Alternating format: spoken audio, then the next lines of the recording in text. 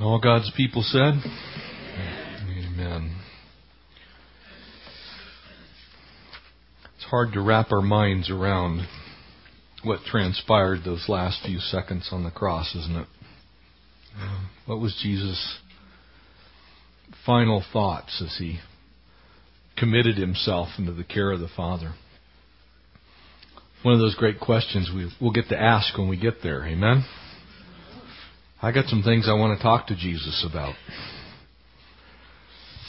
This morning, if you turn your Bibles to Paul's second letter, to his protege, his young understudy, this one to whom he would entrust the ministry, Timothy. 2 Timothy chapter 1, we'll focus in on just the first 7 verses this morning.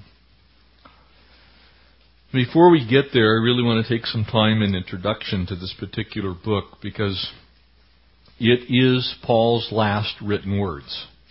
If you've ever wondered which book he wrote last, this is it. It's 2 Timothy. This is the one that he penned shortly before his death. And so, as such, it is very different than all of the rest of the books, the letters that we have in our Bibles that were written by the Apostle Paul. It's very personal. It's emotional. It contains within it a message to someone that he deeply loves and longs to see again. It is a book of tremendous encouragement. And we find Paul the encourager here in this particular book, doing what I think would be very difficult for most of us. And I want to focus in on that a little bit this morning, because I believe that many of you, many of us, our nation, our world, going through times of adversity and difficulty, things that are going on in our lives that we really don't have specific answers for. Things that are to a large degree unfair. They're unwarranted. They've come into your life maybe by no fault of your own at all. You're simply enduring and going through something. Maybe some of you this morning are literally suffering for the cause of the gospel. You may be in the situation that you're in because you love the Lord, because you made a career move that puts you in conflict with the world. Maybe you've forsaken things that once, as Paul said, were gain to me. But I now count those things as lost, that I might gain the excellency of that high calling that I have in Christ Jesus. You've laid things down. You're in a place in your life to where you're actually going through things because you love the Lord. If that's you, this is your book. This is your book.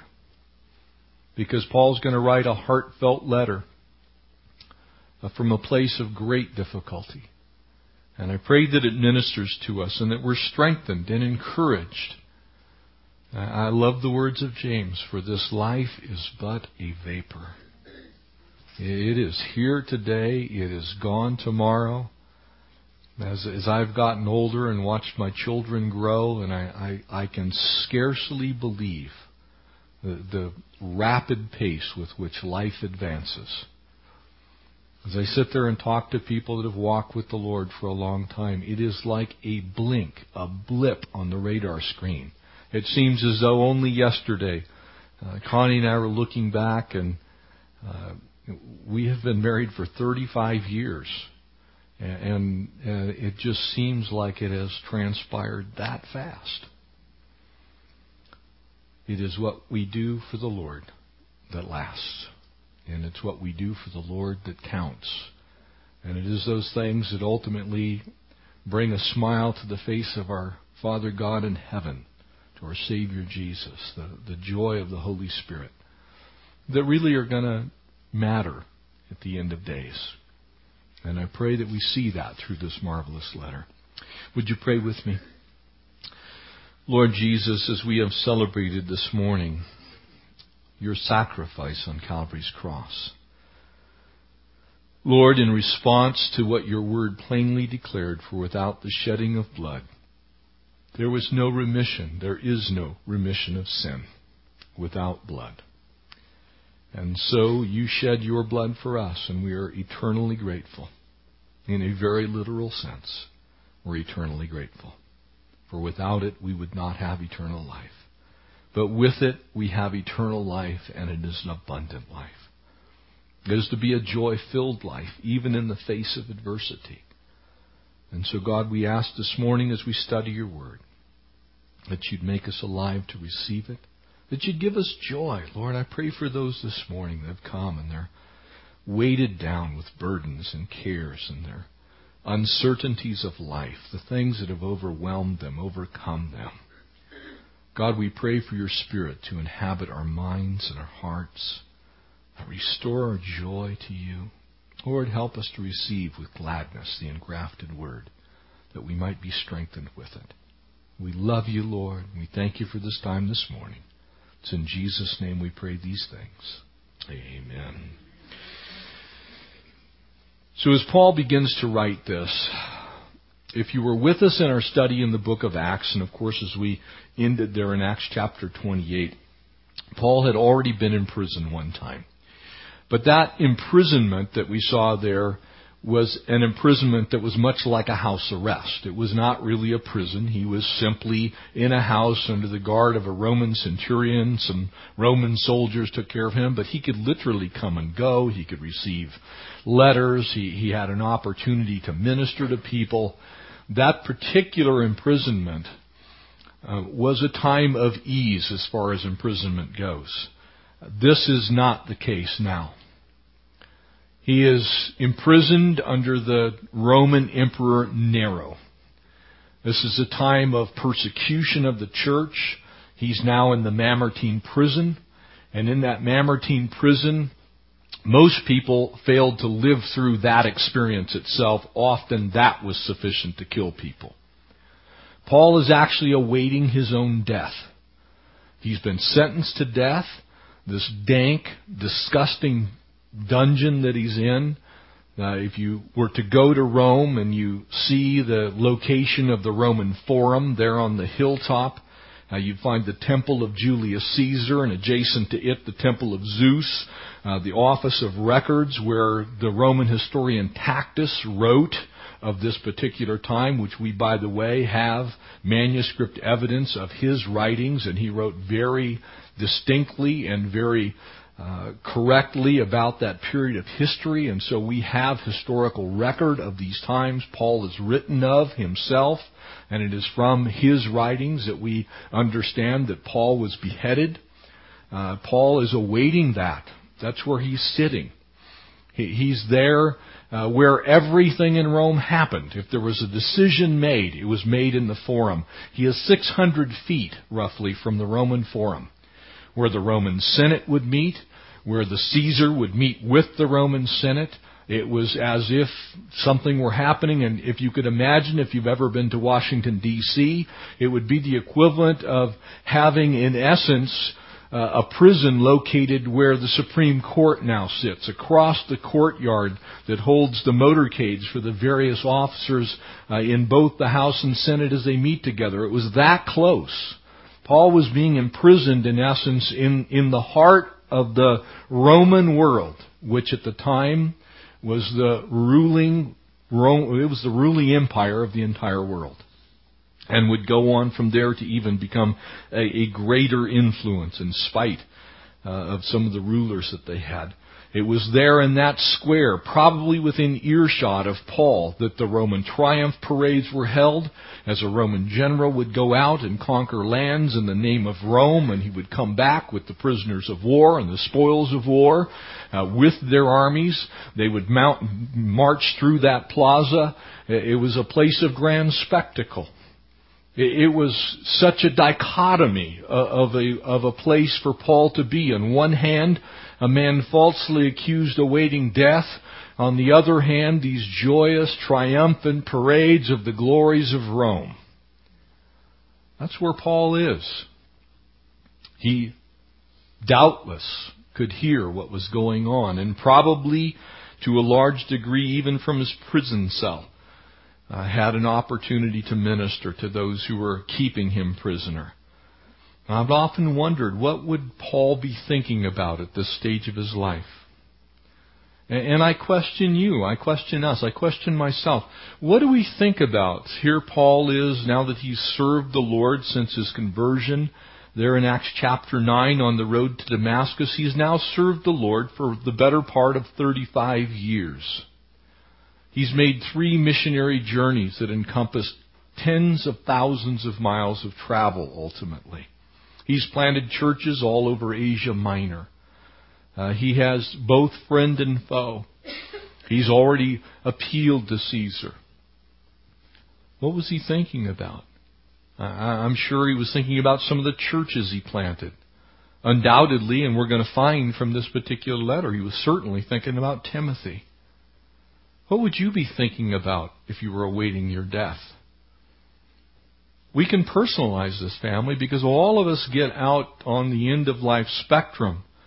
What will be your thoughts when you get down to those final days, weeks, months, maybe years? Maybe you've been diagnosed with a life-threatening disease. Maybe you've reached that time of life to where it's inevitable that we have been guaranteed just a scant few years on this planet and then the glories of heaven. What would you be thinking about? What would you write about there in those last moments, really, of life? What would be your concern? As I shared on Wednesday night a couple of weeks ago, do you really possess the joy of the Lord? Is your focus Jesus first? Is it others second? And is it yourself last? Because it's very obvious that's exactly how Paul felt. We don't find him recording, "Poor pitiful me. This is unfair, God. After all, I've given you 35 years of my life. I've suffered greatly. I've been shipwrecked. I've been beaten. I've been hucked out of a city and over a wall and left for dead." What would you say? How would you act? By the time he's imprisoned here in this particular journey, I'm sure he was reflecting on his ministry. And I'm sure he was reflecting on those faithful co-workers. Those people that had had an influence in his life and he in theirs. I've already begun that reflective part of my time in ministry. And as I sit and look back now, just the hundreds and literally thousands of people that God has put me in contact with in my time in ministry. The thousands of Bible college students that I've had an opportunity to share the Word of God with. And I think back and what are they doing and where are they going and how's God using them? And I'm blessed to be in a position to where I see some of them come back and they're serving the Lord Jesus, children that were dedicated to the Lord early in my ministry. What a joy that is. I think on Pastor Chuck right now. He is in this place.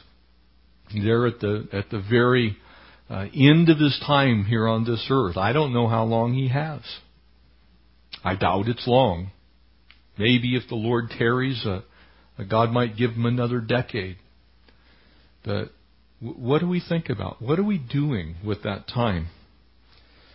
I believe also that he probably focused in, as we saw in the book of Acts, on those who abandoned the faith, abandoned him. Hymenaeus, Alexander, Demas, these guys that are mentioned in the book of Acts, that we look back on their lives and we go, how did they hear the message that everyone else heard and yet they went the other way? Do you ever think about those people in your life that you've been faithful to share with and yet they're not walking with Jesus? Some of the most hurtful things that I ponder on occasion are those people that I know I shared the truth with them and they chose not to believe it and they walked away. For some of us, that's our family. Some of us, it's our friends. Some of us, it's our parents. What do you think about? What concerns you when you rise up in the morning? I guarantee you that he experienced great loneliness. I absolutely believe, and we see that a little bit in this letter, that there is some sadness to him. And that's upon occasion a good thing. We're going to find out he desperately wants to see Timothy. We're going to find out he's actually cold. He's going to request his cloak. We think of Italy and we think of warm and Mediterranean, but it gets freezing cold there when the wind blows down out of the Dolomites, and it gets intensely cold in the winter. Bone-chilling cold. What do we do when we get cold? What do we do when things aren't going quite the way that we want them to go? Where do your emotions run? I wonder, how much strength he drew from those whom he had put into ministry, invested in. The terrible T's, Timothy, Titus, and Tychicus, these guys that went out because of Paul's investment in their life. Are you currently investing in the lives of the next generation? Are you currently investing in the lives of the next generation? We believe, and I believe, that the Lord could return at any moment. I believe the days are short. I believe we're out on the end of the timeline. I believe with all my heart there are a handful of things that could happen in the moment, in the twinkling of an eye, and the dead in Christ could rise, and we who are alive and remain would meet Him in the air. I believe that with all my heart. But I also believe in a sovereign God who has deep and longing care for the lost. And there are billions of them on this planet. So it wouldn't surprise me if the Lord tarried a while longer. Are you investing in the lives of the next generation? As parents, it's your chief job. It is task number one for you to invest in the lives of your own kids. And it moves out from there. I was with a group of men last night, and we were talking about mentoring and raising the next generation up. And what are we doing to see to it that when God takes us home, that there's a faithful remnant left to carry on? That it doesn't die with us. That this church wouldn't disappear if I died. That the ministries that we're engaged in, the things that we do, would continue on because God is not done. That was Paul's concern in this letter. He wasn't thinking about himself. And it doesn't mean that we're not concerned with the things of the day. I don't want to give you the wrong impression. And I don't want anyone to feel defeated or feel bad that you're going on vacation next week. I think that that's wonderful, and to some degree, I will tell you this, Scripture actually speaks of, and I'm going to cover this in 2 Wednesdays on Wednesday night. I think there's a place for the refreshment of the body of Christ. But are we looking at the future and saying, what am I doing to invest in it? Kingdom things. As Paul was waiting in his cell for martyrdom, he was alone at times with his feelings. Anybody ever feel alone with your feelings? It's like nobody cares and nobody's thinking of me, and I don't know, I've invested and I don't know why people don't invest back in me. I think if we're honest, most of us feel like that at times. Most of us go through times to where we wonder, what was the motivation? And see, if you have the motivation correct, then those feelings are going to be balanced by a work of the Spirit. Because you're going to realize you never were in it for you in the first place. You were in it for others. And again, the easy way to see this is in the lives of our own families. So much of what family life is sacrificial, amen? And it doesn't matter whether that's as parents or as children or grandparents or aunts or uncles. So much of that is sacrificial. You look back on all the things that you've done, probably all those cards that you've sent out where you've encouraged and, sent money off to the aunts, uncles, nieces, and cousins' graduations, and you're trying to encourage, and, the next time you see them, they don't even remember your name. That isn't why we do those things. We're investing in the future. Paul's final words here are really bundled up in a short letter to his true son in the faith. I love that. Verse 2, his true son in the faith.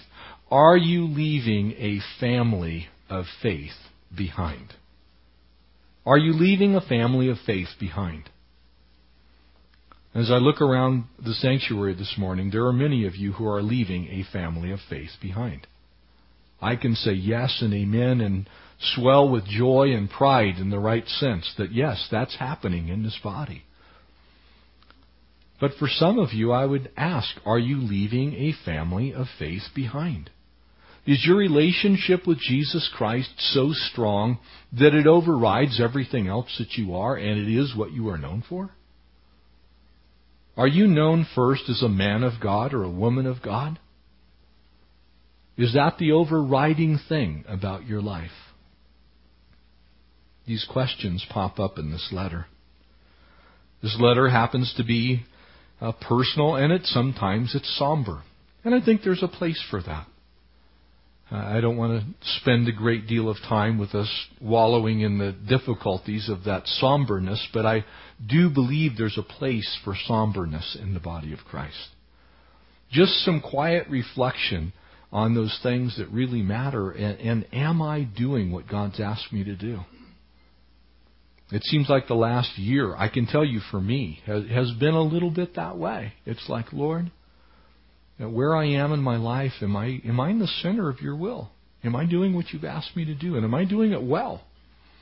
It's okay to have some somber reflection from time to time. And it's okay to be dissatisfied with your answer to yourself every once in a while as well. Not in defeat, but in humble acknowledgement that maybe we can do better. Amen?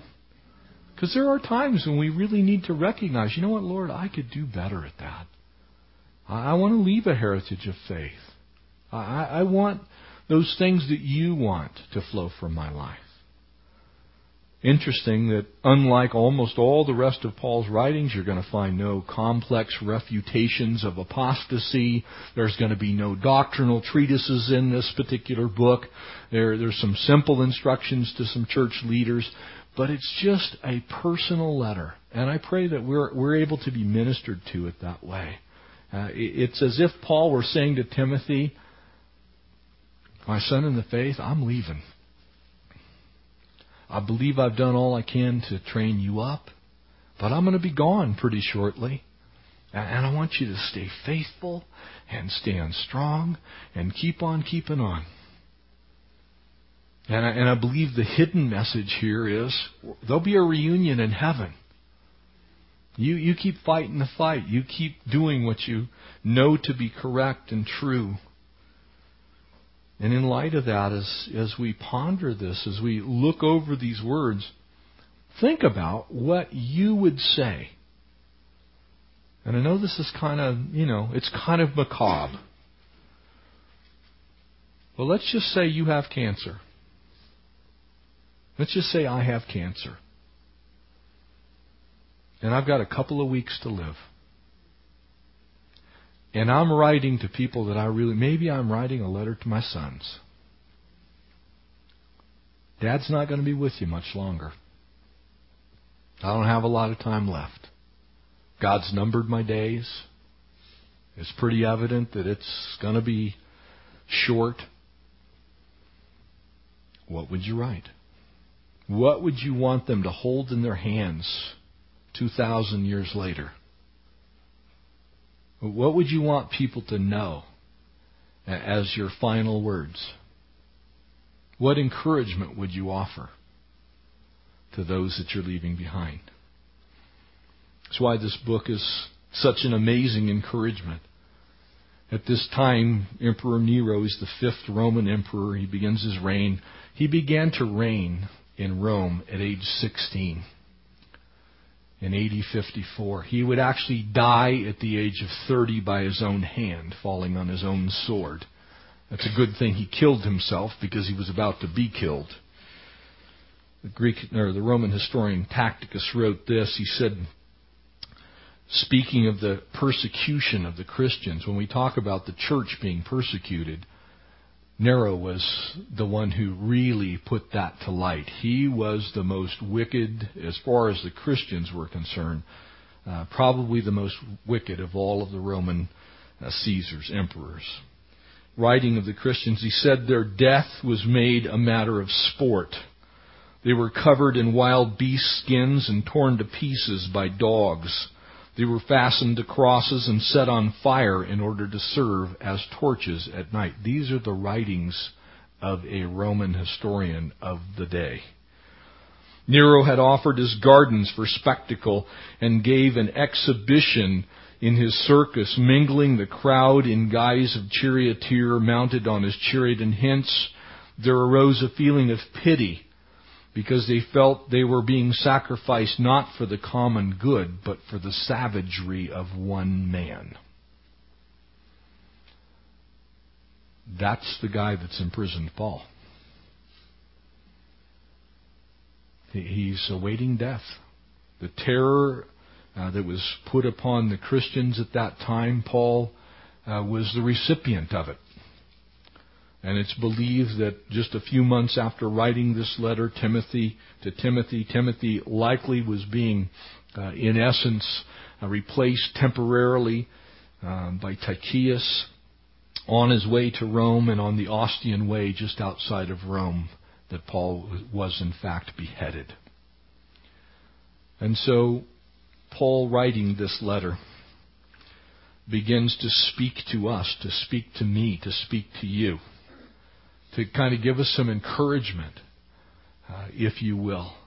Encouragement that we all need to hear. And he's going to give us really 4 definite things here in the first 7 verses. And I find it utterly amazing that in light of what I just told you, that Paul's thinking about others. Doesn't that boggle your mind? I mean, how in that time did he sit there in this dank, musty, horrible dungeon, undoubtedly hearing sounds and smelling smells that would drive any of us near to insanity? How is it that he took time to pen this letter? Luke is with him. Timothy's on his way, but he's largely alone. And yet his concern is not himself. His concern absolutely is others. And he possesses just an amazing, courageous enthusiasm that I pray catches fire in us. In spite of our circumstances, in spite of the crazy, insane, sometimes very difficult, horrific things that we might go through, that we would be so focused on eternity. And it doesn't mean that we become no earthly good in the here and now, but we are so concerned with the eternal that the temporal things that we go through pale in comparison. That we occupy our mind and our hearts with things that ultimately we can do something about. You know, if I get cancer, there's really not much I can do. You know, I can pray, God might heal me. But you know what? I can pray for my nephew who's going through a very, very tough time right now.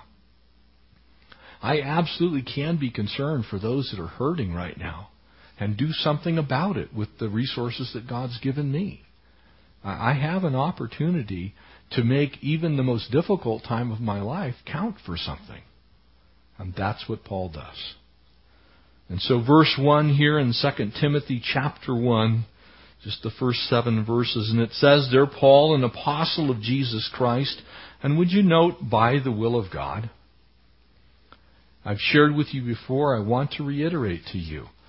Ministry is a calling. It's not a profession. It is not something you can simply train for. It's not a career path. It is a calling. He was called by the will of God. I am what I am, he has already said, by the will of God. The things that I do for Him. That life that I live in Him. It is something that we have been called to. It's not something we're simply prepared for. And as such, it goes deeper than just your mental knowledge and understanding. That's why people who go to seminary very often don't make good pastors. They have a whole bunch of head knowledge. They've crammed their heads full of even Scripture at times. But there's no calling upon their life. It isn't the will of God. They've simply embarked on what they believe is a career move to a large degree. If you are not prepared to live your life sacrificially and humbly for the Lord, then you will not succeed at ministry. By the will of God, and according to the promise of life which is in Christ Jesus. He says the only way that I can do this, and the only reason that I do it, is because Jesus Christ died for me. Amen. The only reason I do what I do, and the only way I can do what I do, is because Jesus Christ died for me.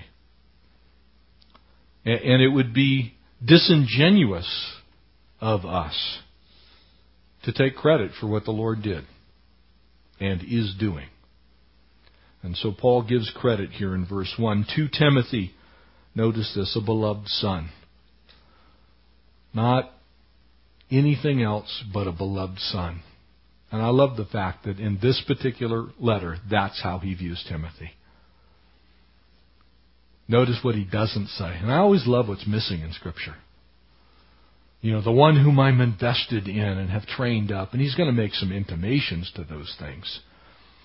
But our relationships are based on, at the very core, a love relationship. That's what they should be, because he first loved us. Amen? So those things that we do and those people we invest in, we do so for one reason and one reason alone. We love the Lord. We love them. It isn't what I can get out of it. It isn't, I hope in my old age, notice he doesn't ask, well, Timothy, I invested in you, so why don't you invest in me? I'm longing to see you, but, you could really stand to pay me back now for all the time I spent with you. Remember what a jerk you were when I first met you. No, I just love you as a son.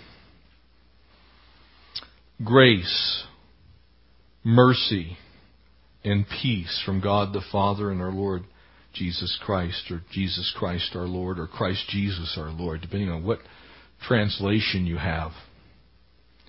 The fact of the matter is he uses all three of those names. His mission is the Messiah, Christus. His name, Yahushua, God of salvation, and Lord, Master. Puts them all together. He says the only reason that I'm effective in any of these things is because Jesus Christ is my Lord. And I love the fact that he puts mercy in there. He never uses that when writing to the church. He only uses mercy when he writes to pastors. It's because he knows pastors need mercy. Lots and lots and lots and lots of mercy. I thank God, whom I serve with a pure conscience, as my forefathers did, as without ceasing I remember you.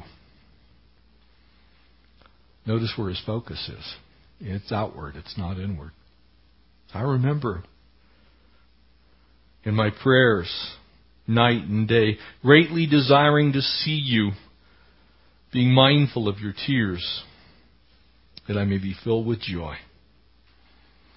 When I call to remembrance the genuine faith that is in you, which dwelt first in your grandmother Lois and in your mother Eunice, for I'm persuaded it is in you also. You ever wondered if it's worth it to work on a godly heritage? There's 3 generations right there. It was in Grandma. It was in Mom. It's in the son. If you do nothing else while you're on this earth, pass along a heritage in Christ to your kids.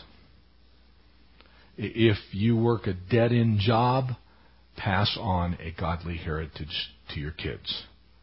If you amount to not a whole lot on the grand social scheme of things, pass along a godly heritage to your kids, to your grandkids, to your aunts, to your uncles, to your nieces, to your extended family, to those whom you know and have contact with.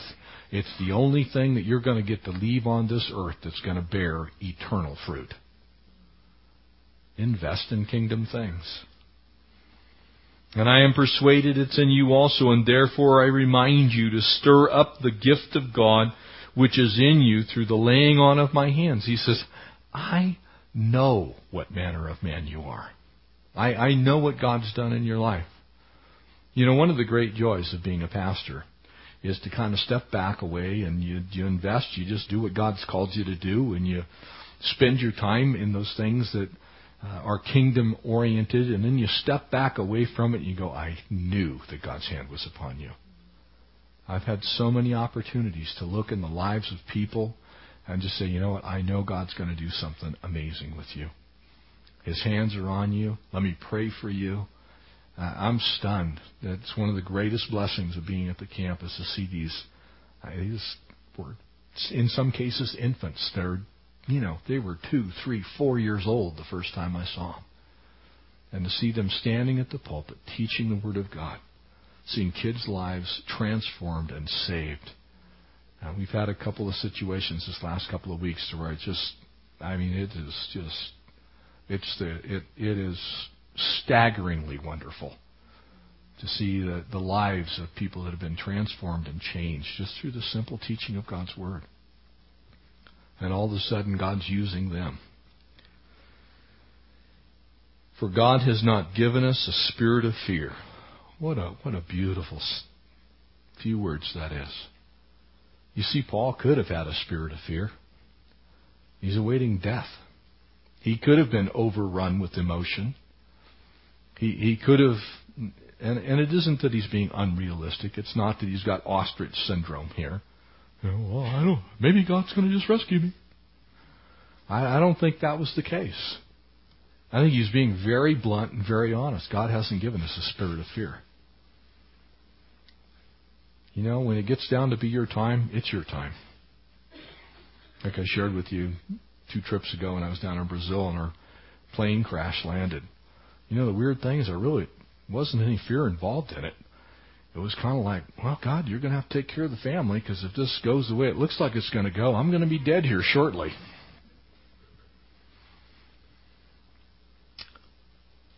God hasn't given us a spirit of fear.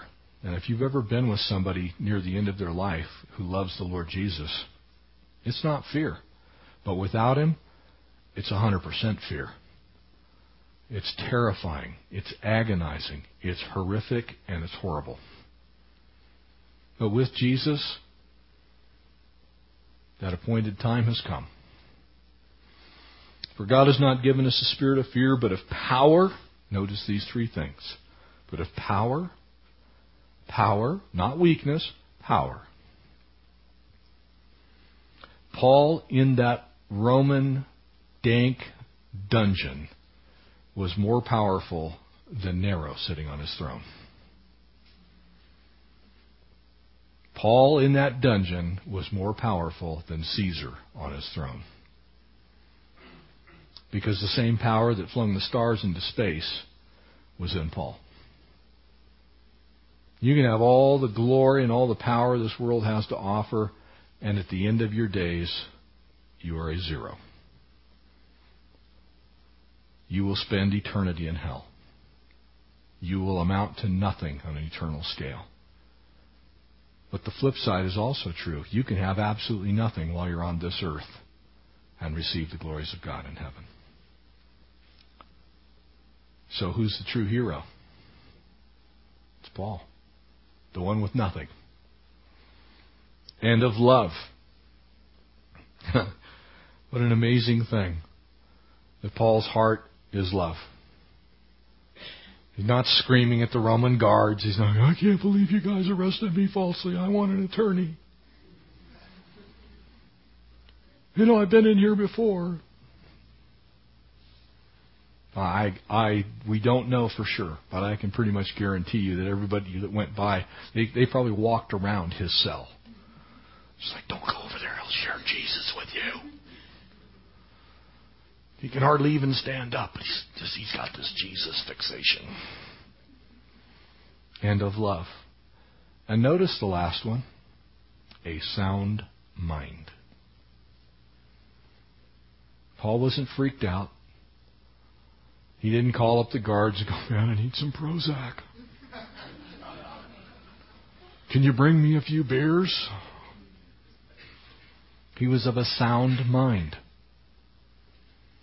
God was protecting his mind. God controlled those thoughts and emotions. Sometimes And I'm going to be speaking on this very shortly on Wednesday night as well. Dealing with depression in the Christian. Paul had every reason in the world to be depressed. But we don't find that in this letter.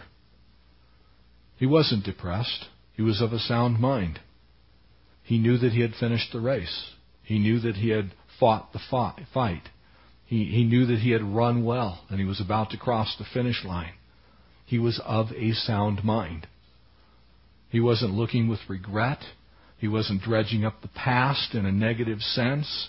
He was reminded of the future and the glory of God.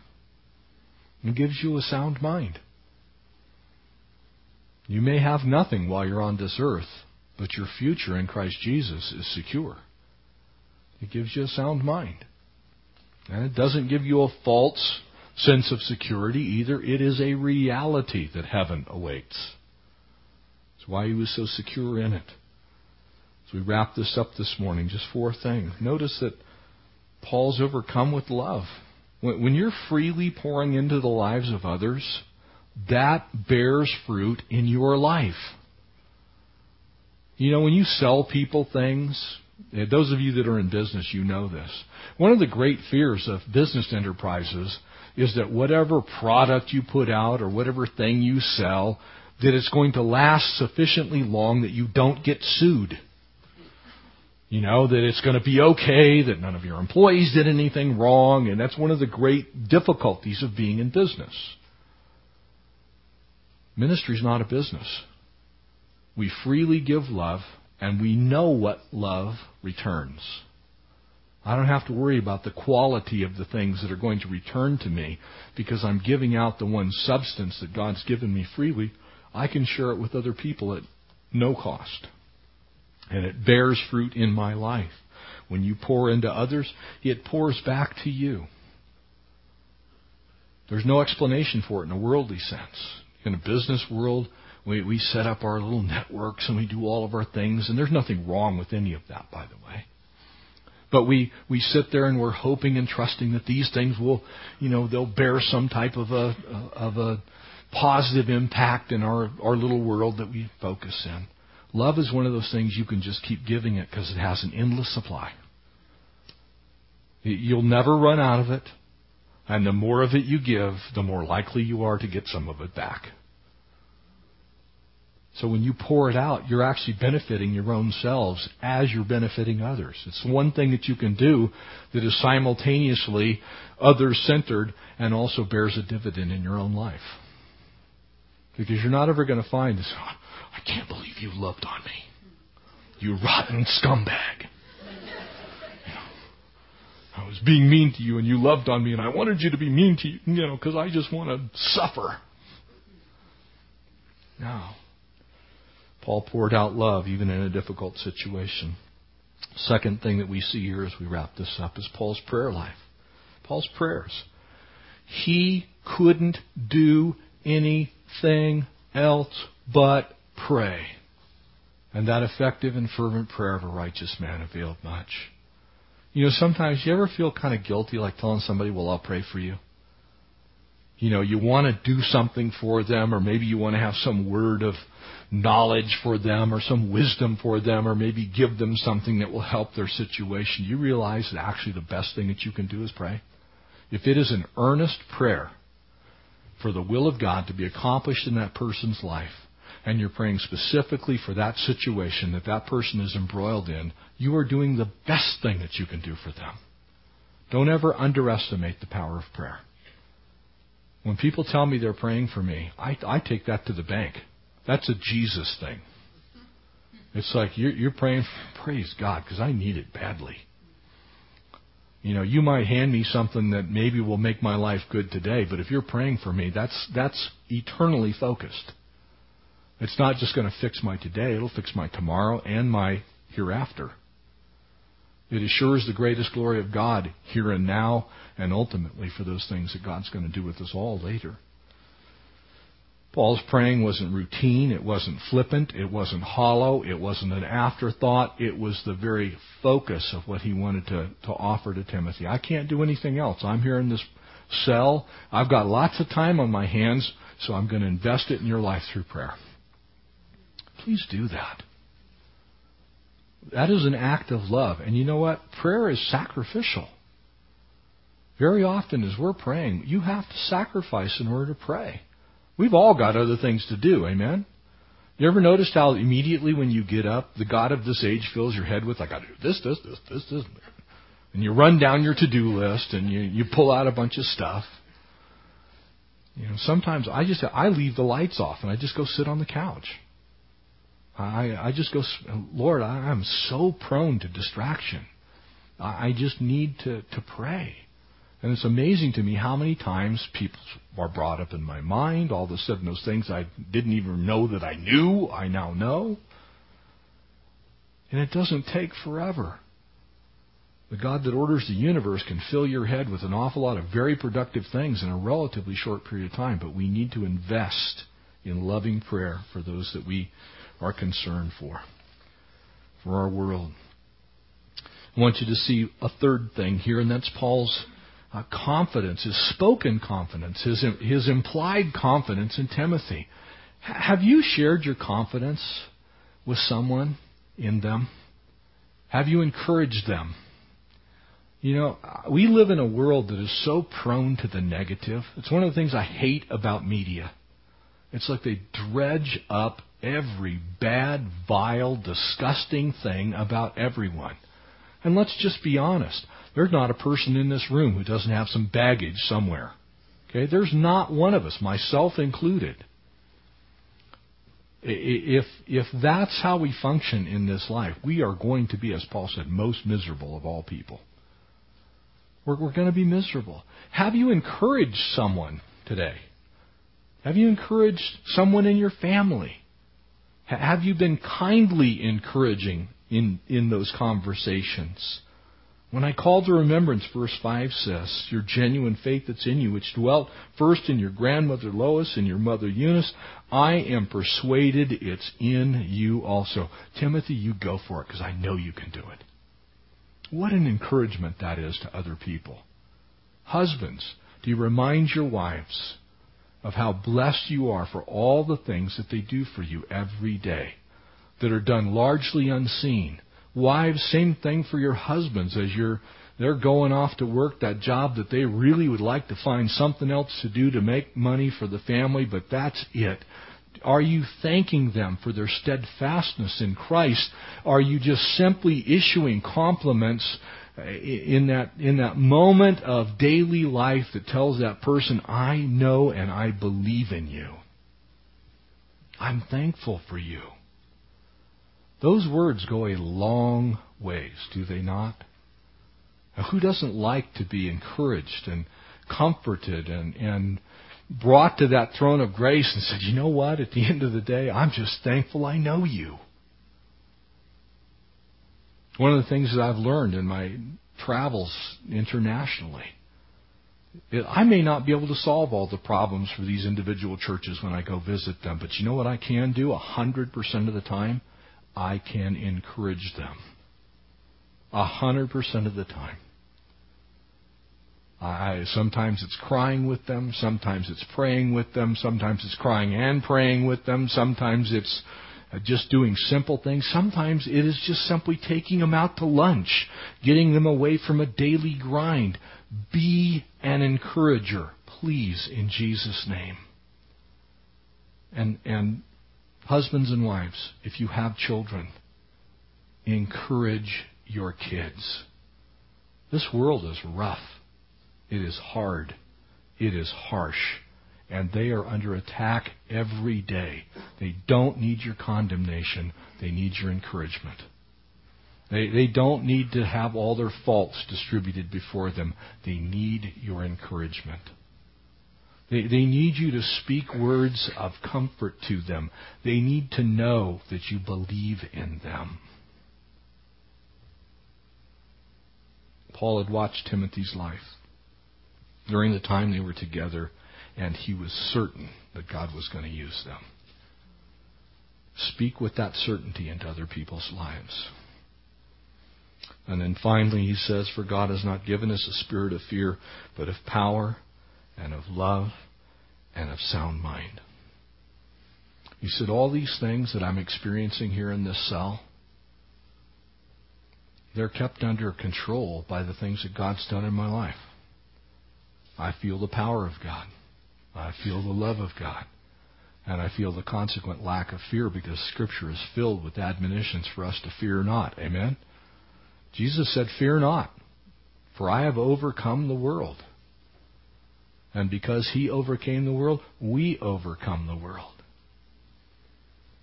We have an obligation, I believe, as the body of Christ, to be an encouragement one to another. Within our own homes, within our communities. And I believe if we would spend more time encouraging each other, as Paul does here to Timothy, under the worst of circumstances, that we would reap fruit that is eternal. That we would bring out the very best in people. You know, I can tell you this, because I have, fortunately, buried deep within me, there's a part of me that's very analytical and at times critical. But I can tell you something about that analyses and about those critical thoughts that I used to have all the time. I've never really seen them bear much fruit in people's life. You know, sharing what ails them rarely actually fixes the problem. But when you couple that with, I believe in you. I believe that God wants to change that in your life. And you show them how. And you offer to go with them in that difficulty. And you say to them, you know what, you're not alone. We're in this together. And I want to invest in your life. And I want your life to count for things that would glorify the Lord. When you do that, you will have an effect in people's lives. It may not be instantaneous. Anybody in here that's a parent, you know that some of the investments that you've made in your children's life have yet to bear fruit. Amen? You still need the rake for their room. And, you know, you look at some of those things. I know you were not raised by wildebeests. And I'm sure at some point in time you'll actually be able to find your shoes.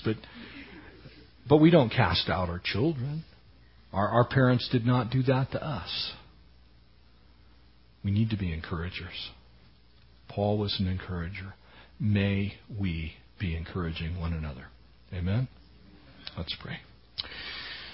Father God, as we have studied your word this morning, we thank you that you bring so many people into our lives to encourage us. Lord, I thank you for my wife. Lord, I thank you for my children. Thank you for this church. Lord, for those men in my life, Lord, I pray for Pastor Steve this morning in South Bay, that you would just bless him. Lord, each of us right now could be thinking of people who have invested in us, taken time to encourage us, taken time to put their hand upon our shoulder and say it's going to be okay. Father, we thank you for those with the gift of encouragement. And we pray for each of us that you would raise up that gift within us. God, help us to be encouragers. Help us to love each other with an undying love. Father, we pray that you would in fact give us that spirit of power and of love and of a sound mind. God, help us to think rightly on the things that you're doing in this world. Help us to be unashamed of the gospel. We bless you. We thank you. We praise you. Lord, we bless you. It's in Jesus' name we pray these things. Amen. Why don't you stand? Let's sing him a praise song. Amen. The splendor of